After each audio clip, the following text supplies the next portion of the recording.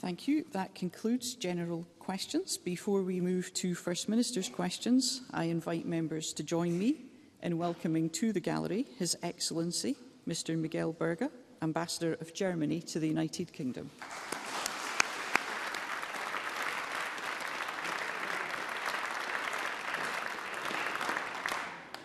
Thank you. The next item of business is First Minister's questions. At question number 1, I call Douglas Ross.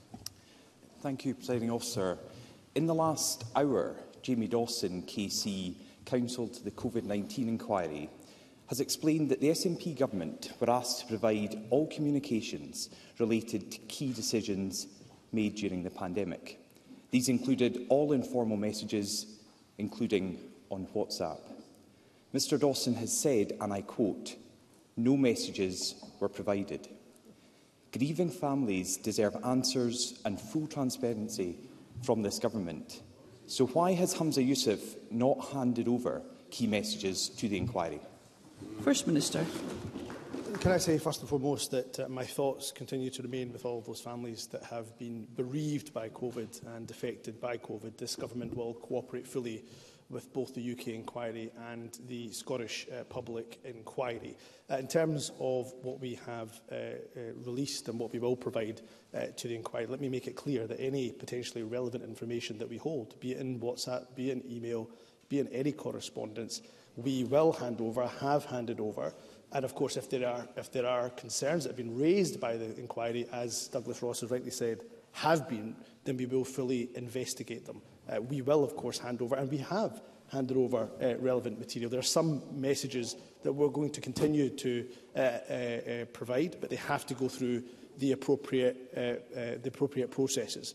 So we will continue to hand over those messages. We'll continue to cooperate fully with the public inquiries, both the UK inquiry and the Scottish inquiry. And for those concerns that have been raised, they will be fully investigated. Douglas Ross. I'm not sure what the First Minister is talking about. This is from this morning. Surely he is aware of what is happening. Jamie Dawson says the Scottish Government has provided the inquiry with no WhatsApp or other informal messaging material, either in its own possession or in the possession of the individuals whose individual Rule 9 requests are being handled by the Scottish Government. He also said there is no clear, comprehensive response emerged in the corporate statements from the Scottish Government. But in May this year, asked a direct question by a journalist, Humza Yousaf said if a request for messages, including WhatsApp, was made, the Scottish Government should be absolutely open and transparent. In June, he said in this chamber, and I quote, "WhatsApp messages, emails, signal messages, telegram messages or whatever will absolutely be handed over to the COVID inquiries and handed over to them in full." The inquiry has heard this morning that that has not happened. So where are the messages? Where have they gone? And has the Scottish Government deleted any messages? First Minister. The Scottish Government did not make decisions through WhatsApp. That's not what we routinely did. I know that was very different to what was being intimated by the UK Government. Members, let's hear the First Minister. Routinely, decisions were not made over WhatsApp. And I have, and I will continue to say to every single government minister, every single government official, that we must comply with the inquiry fully. So if there is relevant information that has been passed on, I note the concerns that were raised this morning. Therefore, I've asked the Solicitor General just this morning to internally investigate whether there, of course, are any other messages that have to be handed over. So messages have been, whether it's WhatsApp, whether it's email, whether it's correspondence, all that information has been provided. I myself have provided a statement, of course, to the inquiry as well. But I do note the concerns that have been raised and can give an absolute assurance to the families listening, particularly those families that have been bereaved by COVID, where we hold any relevant information that will be passed on. Douglas Ross. But it's not. That's what we are hearing this morning. And it shouldn't take the Solicitor General to get involved. The First Minister must know what is required and must have heard, as I did, what the KC, the Council for the Inquiry, has said. And despite, and I'm not going to say deliberately, maybe inadvertently, that the First Minister misled Parliament there, because we know, I think that's okay to say, because we know that SNP government ministers do routinely use WhatsApp to discuss government matters. At the end of last year, it was revealed that 4 SNP ministers were using WhatsApp to conduct government business. Neil Gray, Kevin Stewart, Marie Todd and Humza Yousaf himself. The counsel to the COVID inquiry has also revealed today that witness statements, and this is a quote, suggest that informal communication, such as WhatsApp messages, were used by key decision-makers to discuss matters around the progress of the pandemic in Scotland and, this is a quote from the council, decisions that the Scottish Government might have to take. And crucially, one Scottish Government official has voluntarily handed over WhatsApp messages from the pandemic, proving that they exist, First Minister. So there is no excuse for not releasing them. So why is this information being withheld from grieving families, the inquiry and everyone who deserves answers? First Minister. That is a complete mischaracterisation, and of course I did not inadvertently mislead the Chamber. I didn't say that there's never been discussions over WhatsApp. What I said is that we didn't routinely make decisions over WhatsApp, which was very different, of course, to what the UK Government has done. Let us hear what I would the First expect Minister. Scottish Government ministers to do, and Scottish Government officials to do, is comply with our mobile messaging apps usage and policy. That policy, I believe, I wrote to every single member of this chamber, of this parliament, with. Now, what I'd also expect, of course, every single minister and government official to do is to, of course, comply with the Do Not Destroy notices that were provided by the UK inquiry. Now, there has been concerns that have been raised. Douglas Ross is absolutely right to reiterate those concerns that were raised on behalf of the committee. I can only say to the families listening that we will take on board those concerns. We will internally investigate fully, because my understanding, certainly as I stand here today, is that routine information relevant information, has been passed over. But of course, if there is any concerns raised, they will be fully investigated, and I will ask the Solicitor General to investigate them. And of course, I will update this Parliament on any of those investigations. Douglas Ross. The First Minister was speaking about the letter he sent. I've got it here. On the 20th of July, he sent it to all MSPs. He states, "I should reiterate here that the Scottish Government is committed to openness and transparency. We are cooperating fully with both the UK and Scottish inquiries," which is totally the opposite to what we've heard from Jamie Dawson this morning. SNP members are saying, no, the counsel to the inquiry has said they have not received what they asked for from the Scottish Government. And the Scottish Government does have record management policies requiring officials to retain records.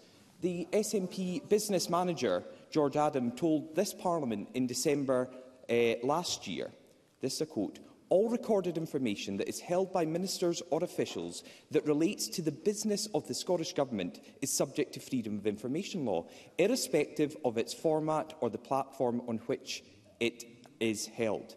The COVID inquiry also has powers to compel evidence.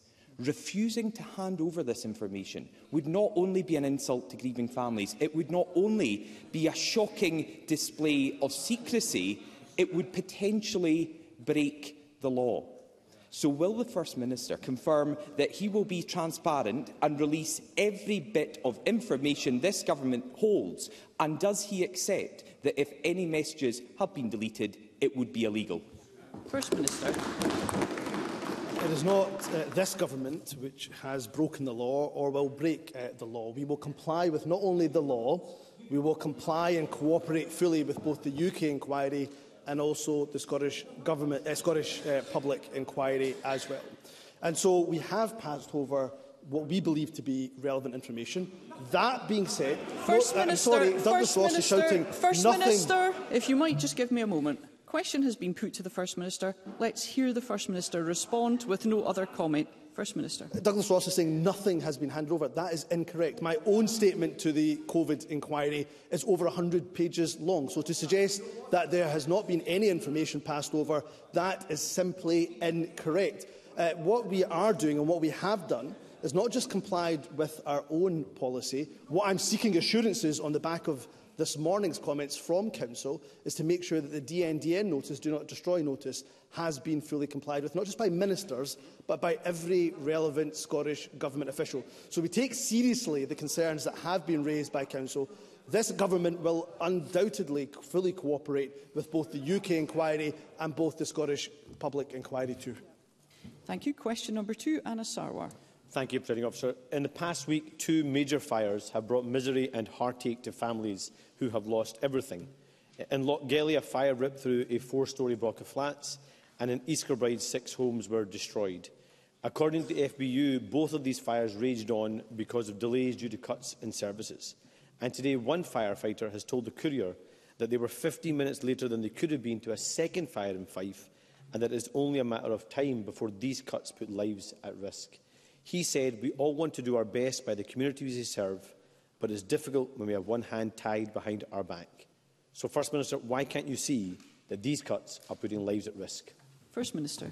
Can I say to Anna Sarwar that first and foremost, let me pay tribute to each and every single one of our firefighters who do an incredible job in Scotland. I know that from my position, of course, as First Minister, but previously as Justice Secretary too. When it comes to the Scottish Fire and Rescue Service, I don't agree about the point being made in relation to cuts, because despite the very difficult financial circumstances due to UK government austerity, we're providing SFRS with more than £368 million this year. That's an increase of £14.4 million on 22-23.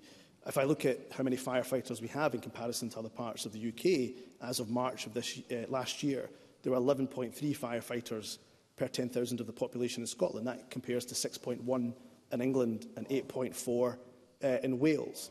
If I look at the pay, I'm pleased to say that firefighters accepted an improved 2-year pay offer of 7% for 22-23 and 5% for 23-24. And when it comes, importantly, and this I think is the most crucial statistic for the public who are interested in their safety, that of course between 2011, 2012 and 2021-22, over that 10-year period, the number of recorded fires has dropped by 14%. So we continue to invest, increase in fact the investment in the Scottish Fire and Rescue Service. We continue to have more firefighters per head than other parts of the UK, but crucially fires are going down because of the investment that we've made. Anna Sarwar.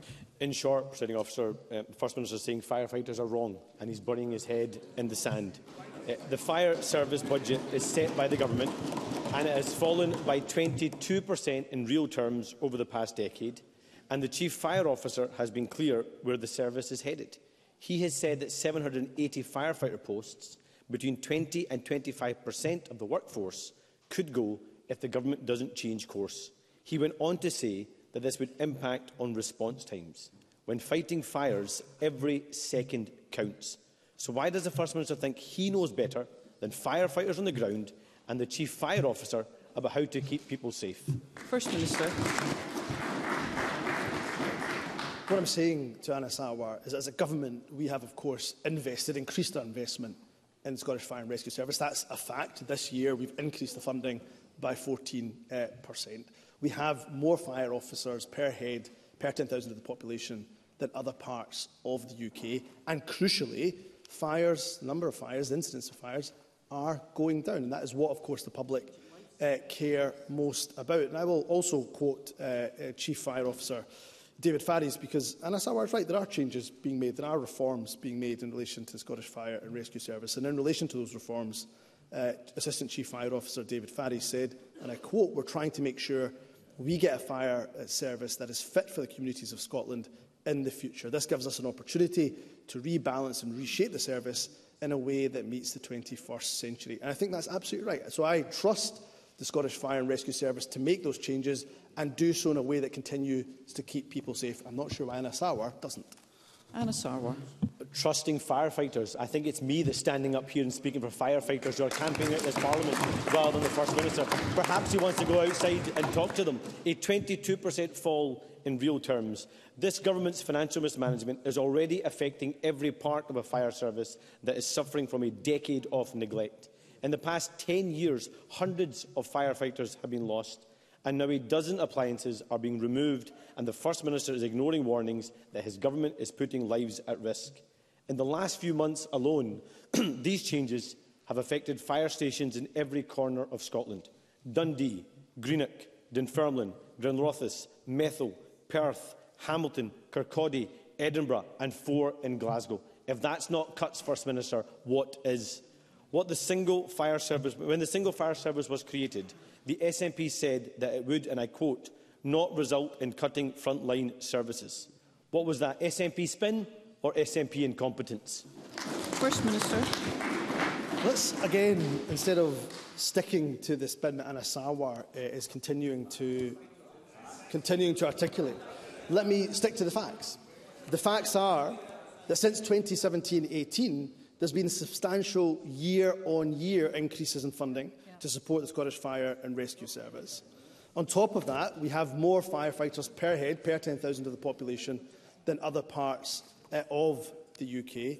Of course, fires are going down. In terms of the temporary withdrawal of appliances, and Anna Sarwar is right, there has been a temporary decision to withdraw some appliances. My understanding is that's 10 appliances of their 635 operational appliances. That's 1.5%. And when I look at what the independent, His Majesty's Chief Inspector of Fire and Rescue Services has said, they've provided absolute assurance that the SFRS temporary changes are based on a robust analysis of activity levels, historical demand, and importantly, the ability to supplement any initial response within, and this is the crucial bit, an acceptable timeframe. So we continue to invest in our fire service, and I want to thank and pay tribute to the FBU, to our firefighters on the ground, and I'll continue to give them a promise that so long as we are in government, we'll continue to ensure that they get the investment that they need to keep our public safe. Question number 3, Alex Cole-Hamilton. Officer, to ask the First Minister when the Cabinet will next meet. First Minister. Tuesday. Alex Cole-Hamilton. Vast numbers of people are being forced to call emergency dental helplines because they can't find an NHS dentist. An investigation I'm publishing today shows that happened almost 16,000 times last year in Fife alone. Now, that's hardly surprising, given that there is just one Fife practice accepting new NHS patients. Across Scotland, people are desperate. Some are even resorting to DIY dentistry. The First Minister's recovery plan promised to abolish NHS dentistry charges altogether, but they're not going away. Next week, they're going up. Some will even double. And what the government didn't tell you is that there are new charges for those emergency appointments and things like denture repairs. So can I ask the First Minister, why are people paying more for less under the SNP? First Minister.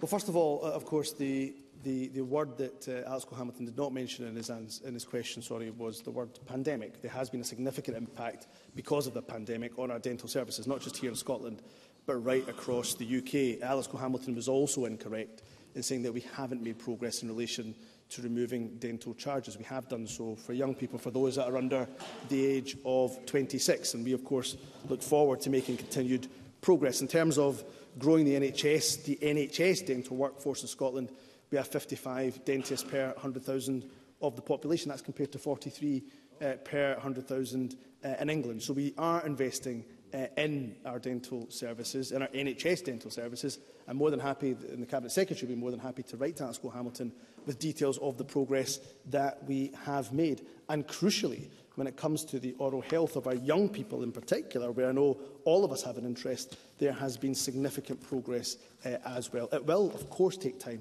but what I can absolutely guarantee is not just the public, but those working in our dental sector right across Scotland, is that we'll continue to invest in dentistry here in Scotland so we can continue to improve outcomes for patients right across the country. Question number 4, Claire Hawhey.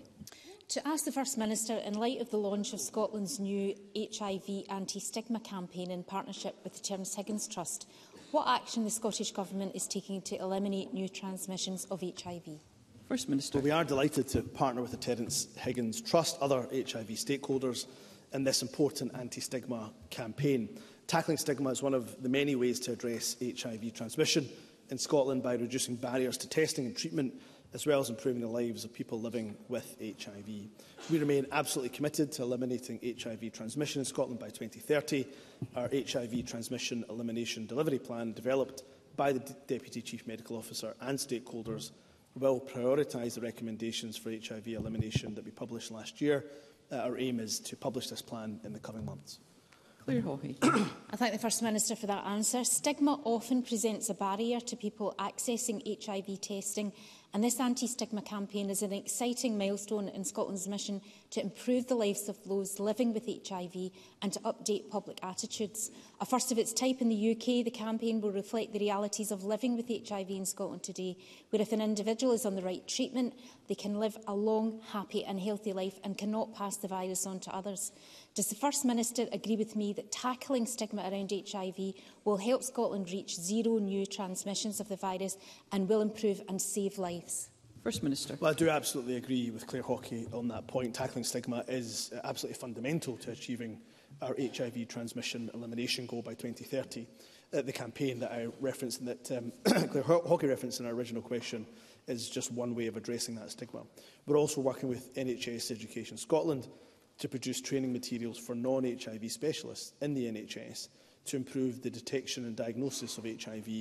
We're also working with Waverley Care to support fast-track cities, which provide stigma-related training activities for the health and social care workforce. Almost half the people in Scotland, almost half of the population in Scotland would be ashamed to tell other people that they were HIV positive. So work is still required, very much required, to challenge misconceptions, while also improving access to testing, to preventative treatment, and also to support people living with HIV. And these will be prioritised in our HIV transmission elimination delivery plan. Carol Mockin. Thank you, Presiding Officer. Can I say that this new partnership is welcome and we must do all we can to eliminate new transmissions of HIV. Therefore, can I ask the First Minister for a progress update on commitments made by the Scottish Government on World AIDS Day 2022, including the pilot of an e-PrEP clinic, which would act as an important and significant step towards ending stigma and giving people greater control over their own health care? First Minister. I will ensure that the member. I will ensure that we write to the member with full details in terms of an update. But Scotland has been world leading in the implementation of HIV pre-exposure prophylaxis PrEP since the introduction of our programme in 2017. We do have to recognise, and the point is well made by the member, that PrEP has to be as accessible as possible to communities and for those who require it in communities up and down Scotland. Work is underway, very much underway, to pilot the online PrEP clinic. £400,000 of funding has been provided for the development of this project, which is currently in the important development stage and is on track to be taken forward during 2024 and beyond. But I'll ensure a fuller update is provided to the member. Question number 5, Megan Gallagher. Thank you, Presiding Officer. To ask the First Minister what the Scottish Government's response is to reported concerns that parents are having to give up their jobs due to childcare costs. First Minister. Early learning and childcare plays a crucial role, not just in children's development, but in helping parents, particularly mums, to return to work. Our current offer is, of course, the most generous in the UK, with all 3- and 4-year-olds and around a quarter of 2-year-olds entitled to 1140 hours of childcare each year.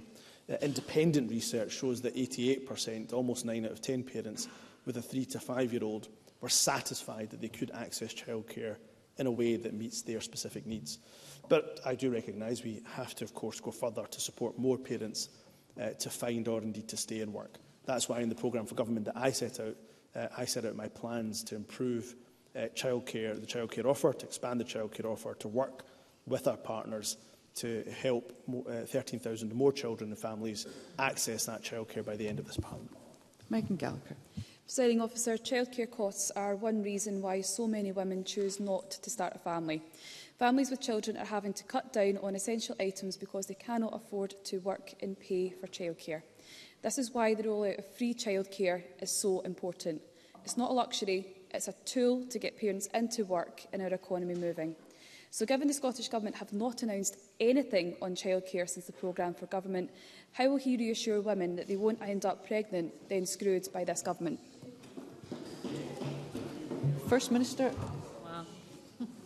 The programme for government, of course, was just last month, and I'm more than happy to provide an update to Megan Gallagher as we make substantial progress. I go back to the point, of course, that in Scotland we have the most generous childcare offer in the UK. What I would also say is one of the important points that I mentioned in my programme for government is, of course, the sustainability of the PVI sector. And Scotland is the only part of the UK to pay staff who are delivering funded ELC the real living wage we're committed to providing the necessary funding to increase pay to £12 an hour for staff who deliver funded ELC provision in the private, voluntary and independent sector. So we are investing in that most generous childcare offer. I'm sure other governments in the UK might want to follow Scotland's lead.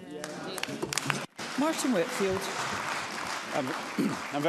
I'm very grateful, Presiding Officer. The First Minister will be aware that the data that was produced by Pregnant Then Screwed campaign is damning. So does the First Minister share the confidence that the Scottish Government ministers do that the private sector childcare nursery model is still viable, even with the proposed Scottish Government funding? First Minister. I did see that report, and I want to thank Pregnant but Screwed for the information they provided in the report that they have done. That is why I was keen to put on record that we do recognise there are challenges, particularly in the PVI sector. I think we all recognise that in our conversations with the private, voluntary and independent sector. That's why we are going to be providing, and we will be providing funding to increase pay to £12 an hour for staff who deliver ELC provision. But I do go back to the point that I made to Megan Gallagher a moment ago, that through independent research, and I stress the word independent, it shows that 88% of parents with a 3 to 5-year-old were satisfied that they could access childcare in a way that meets their needs. But I do recognise the point the member raises about the sustainability of the sector, and that's why I am absolutely committed to work with the PVI sector to ensure that we have a sustainable ELC provision going forward. Willie Rennie. I'm afraid what the Government's done so far on the PVI sector isn't enough. I think the First Minister knows there's an exodus of experienced staff from the private and voluntary and independent sector. And he can't just do the £12 an hour living wage. He needs to increase the fee rates, or we're going to have a sector that's just not sustainable. He promised that in the leadership contest. Is he going to deliver? First Minister. Again, of course, we will update the Parliament in terms of our plans around the budget, of course, in due course at the end of this year. It's fair to say that overall capacity of the number of registered places across the whole childcare sector remains stable and has remained stable between March 2020 and March 2023. And we know from the delivery data that we collect from Council specifically, the number of hours that services offer has increased. But I do take the points that there are challenges around the sustainability of childcare. That's why we will continue to invest, continue to ensure that we have the most generous offer than anywhere else in the UK. Question number 6, Jackie Bailey. To ask the First Minister what steps are being taken to eradicate long waiting times for NHS treatment in light of Public Health Scotland data showing that over 1,500 patients have waited more than 3 years. First Minister. Well, excessively long waits are, of course, unacceptable. We're working hard to drive down those longest waits, and we've already seen a significant reduction since targets were announced last July. The latest Public Health Scotland data shows that 73% of inpatient daycare specialities had less than 10 patients waiting more than 3 years, and only 8 had 10 or more. This is welcome progress, but there's undoubtedly more to do, which is why in each of the next 3 years we will provide an extra £100 million to accelerate treatment for patients and reduce inpatient and day case waiting lists by an estimated 100,000 patients. This investment will allow us to maximise capacity, build far greater resilience into the system and deliver those year-on-year reductions in the number of patients who have waited far too long for treatment. Jackie Bailey. Let's talk about people, not percentages. And it is true, in July last year, the First Minister announced a series of targets for completely eradicating long waits for treatment by September 2022. Not a single one of those targets has been met. In fact, instead of being 0 as promised, there are a shocking 6,831 Scots waiting more than 2 years. His recent announcement of £300 million over 3 years is expected to treat 100,000 people. The waiting list sits at 800,000 people, and it's growing. Both the BMA and RCN have been scathing about the total failure to acknowledge the workforce crisis, and even his own economy minister admitted that they had no idea how it will all be funded. So, Presiding Officer, when will the First Minister end the 800,000 people on the waiting list? And in light of the SNP's failure to deliver on existing promises on waiting times, why should patients believe them now? First Minister.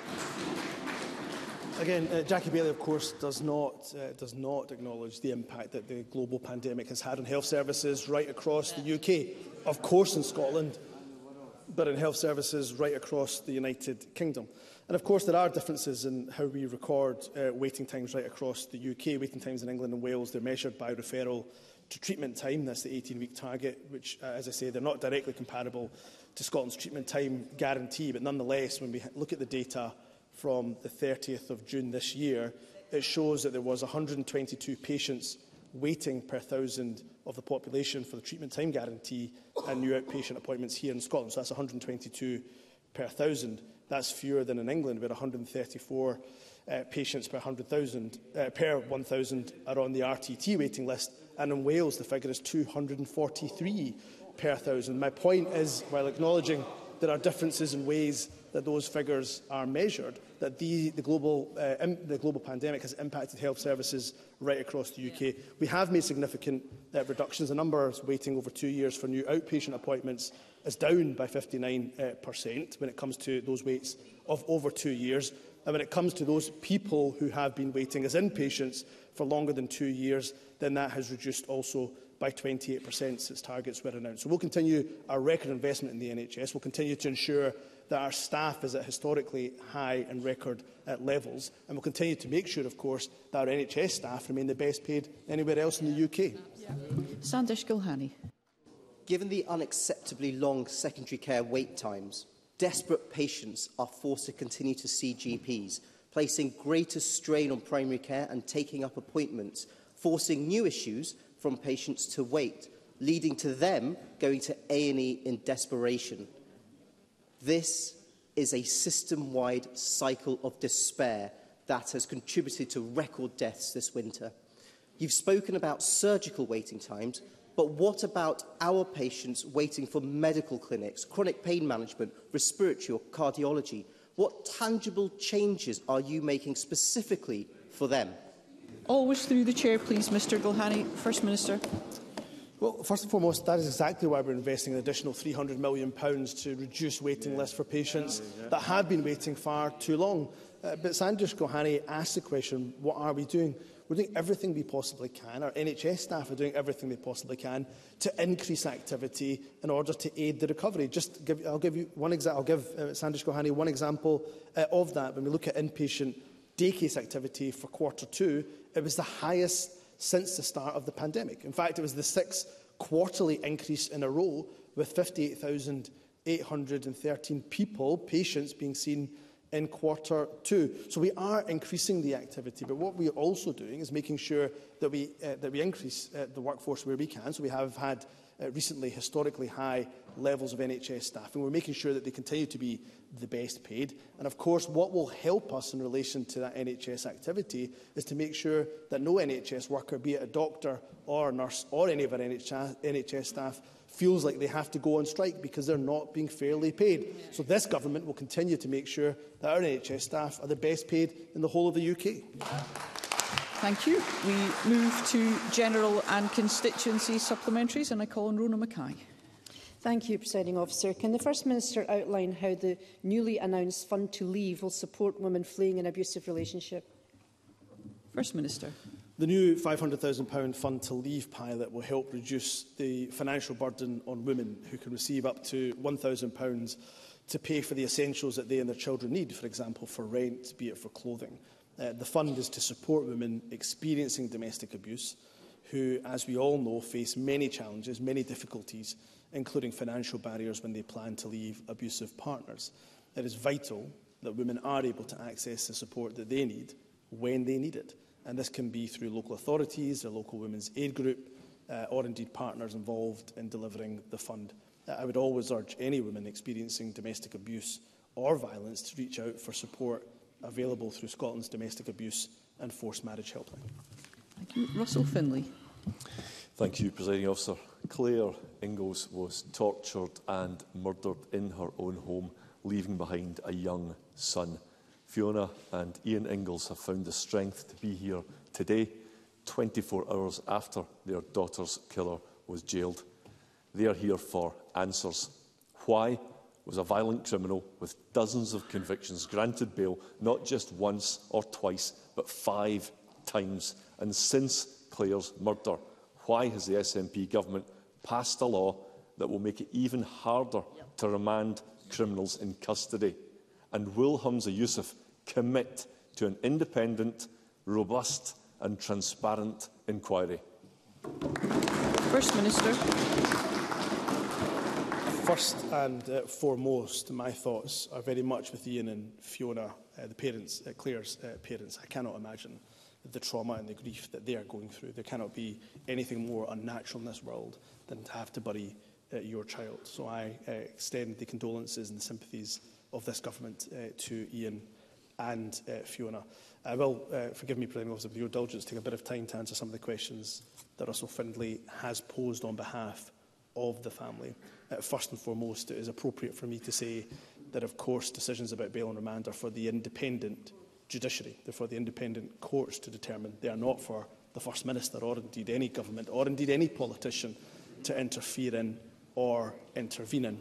In terms of the Bail and Release Act, I do not agree with the characterisation, Russell Findlay's characterisation. When I look at the Bail and Release Act, it is, of course, for the first time that the Act makes clear that the court should specifically consider victim safety, which includes both physical and psychological harm, when applying the new bail test. So that is for the first time explicit within the Act. So victim safety is absolutely at the heart of any decision that should be made around bail and remand. In terms of an independent inquiry, as Russell Findlay has asked for, he knows that I cannot intervene or interfere in the decisions of the judiciary, given the concerns that have been raised by Russell Findlay, that have been raised by Ian and Fiona. I will, of course, convey those concerns directly both to the Lord President and indeed the Lord Advocate when it comes to prosecutorial decisions and decisions to either oppose or accept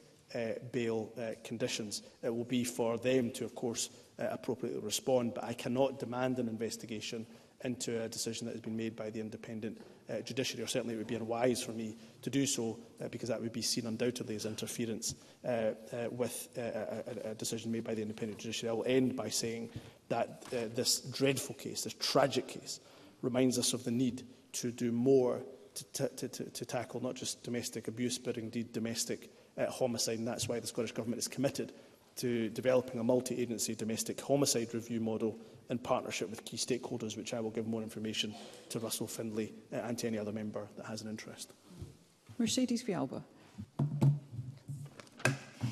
I remind members of my register of interest as a member of Unite the Union. Today it was announced that Newman Bonar, the company set up earlier this year to acquire historic Dundee textile manufacturer Bonar Yarns, is closing, risking the livelihoods of 57 workers and their families. Can I invite the First Minister to take this opportunity to join the provisional liquidators in asking that any party who has an interest in acquiring the business please contact them? And will the First Minister join me in fighting to save these important manufacturing jobs in Dundee? First Minister. I do share Mercedes Vialba's clear disappointment to hear that Newman Bonar Limited has gone into liquidation. My immediate thoughts, of course, are with the staff and with their families, who are again going through further uncertainty.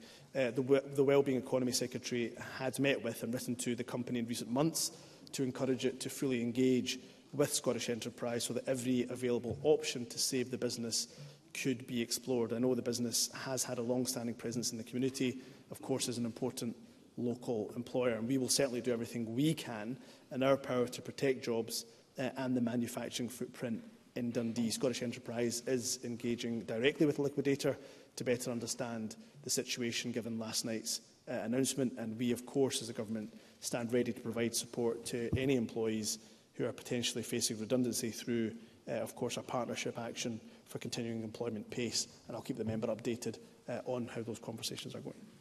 Maggie Chapman. Apologies, Presiding Officer. Thank you. This week, the FBU Scotland launched their Firestorm report. In the last 7 days, we've seen them tackle floods and flames. Our fireys are gathered outside right now, and they are clear. They cannot continue in their current roles, never mind adapt to the future kinds of roles they are expected to do with the current levels of investment. Can I ask the First Minister what his response to their Firestorm report is, and will he agree to meet with firefighters themselves, not their managers, frontline firefighters, to hear directly their concerns? First Minister.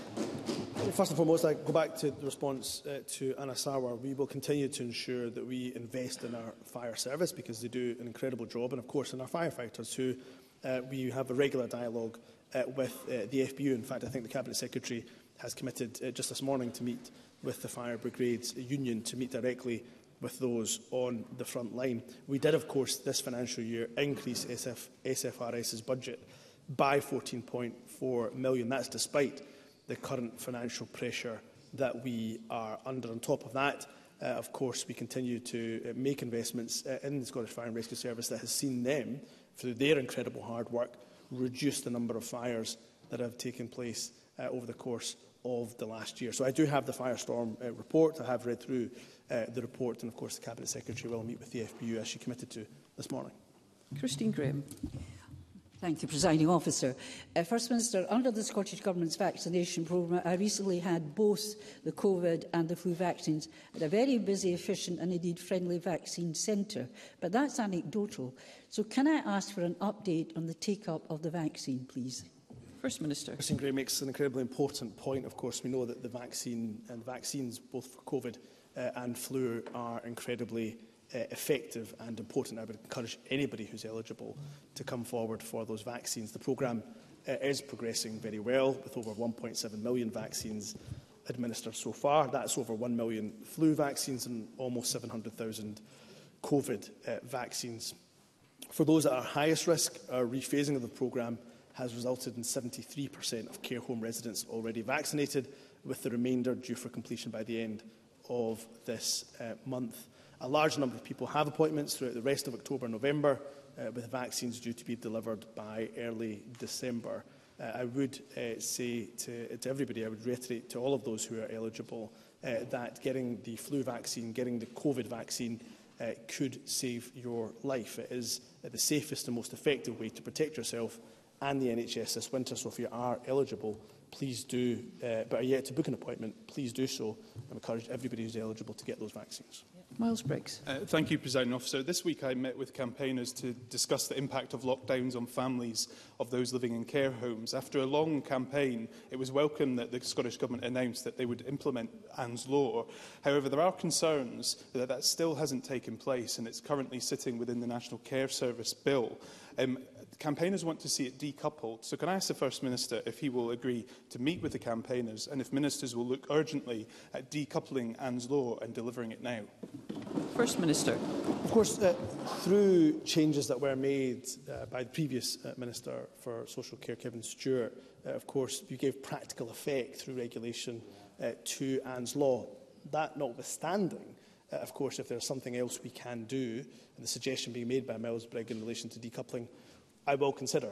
But, of course, we do have the National Care Service Bill progressing. Of course, we took time to pause that due to concerns that were being raised by local authorities and by trade unions. And, of course, I will ask the Cabinet Secretary to meet with Miles Briggs and, indeed, with the families who are represented by those who are in care homes to see if there's anything further we can do. Bill Kidd. Thank you, Presiding Officer. As we mark Care Experience Week, can the First Minister provide an update on the steps the Scottish Government is taking to improve the experiences and outcomes for looked-after children as they transition to adulthood? First Minister. I do think every single member of the Scottish Parliament who has met with care experienced people, particularly care experienced young people, will have been moved by their plight, by their strength, by their advocacy. And I had the great privilege to meet with a group of care experienced young people in Glasgow yesterday, and I heard about some of the challenges that care experienced people face during that transition into adulthood.